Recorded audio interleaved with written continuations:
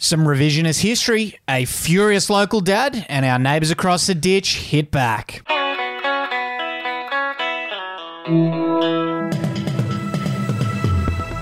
Hey, it's Effie Bateman, and this is your Daily Potato. And I am Wendell Hussey. Glad to be with you once again, running through all of the biggest stories that are making news out here in the Channel Country. What have we got up first today, Effie?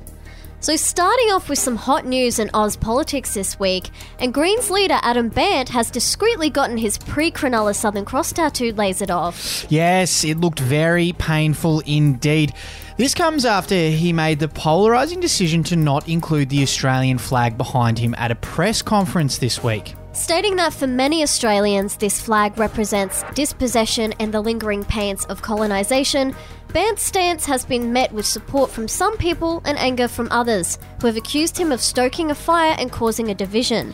And due to his very public opinions on the issue, Bandt has also been forced to laser off the fading Southern Cross tattoo he got at a mate's 18th when he was pissed out of his brains a few decades ago. That tattoo was plugged across his chest when the constellation was less commonly associated with people who like to start race riots and racially abuse people on public transport.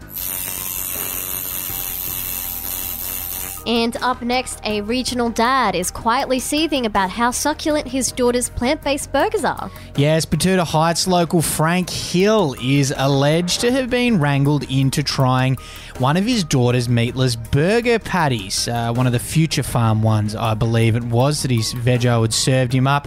But he did make sure to whinge as much as possible and to make her feel as though he was doing her a favour by trying one of these bloody meat-free things that he's just not a fan of. However, after taking a few tentative bites, Frank was pretty surprised to discover that the burgers were, quote, not bad, which is dad speak for pretty damn good.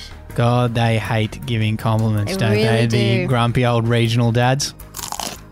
And in some sports news now, New Zealand has threatened to join any breakaway Australian rugby comp from the side. Yes, our friends from the land of the long white wine have hit back at bombshell claims from Rugby Australia that we might be abandoning Super Rugby. A spokesperson for the nation by the name of Richie McCaw explained that any attempted breakaway competitions would be joined by Kiwis flying in from the side, famous for not contesting the ball by coming legally through the breakdown like the laws dictate. As he explained to The Advocate today, the Aussie teams need the Kiwis to flog them week in, week out, and breaking off to do your own thing would be a terrible idea for the longevity of the game. If you lead, we'll come flying in from the side. That's what he said. So it'll be interesting to see how Rugby Australia responds to this one.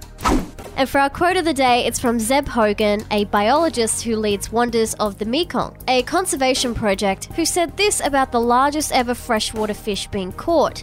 In 20 years of researching giant fish in rivers and lakes on 6 continents, this is the largest freshwater fish that we've encountered or that's been documented anywhere worldwide. Yes, so apparently a 300-kilogram stingray caught in the Mekong River in Cambodia. 300 kgs, wow. And it knocked off, I believe, a 293-kilogram catfish that had been caught a few years ago. So very impressive.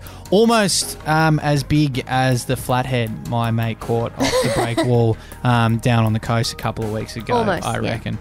Monster fish, though. Look it up if you want to have a gazer at it. It's a huge beast. So that's where we leave it for today. Go and look it up, and we'll talk to you soon. Bye-bye.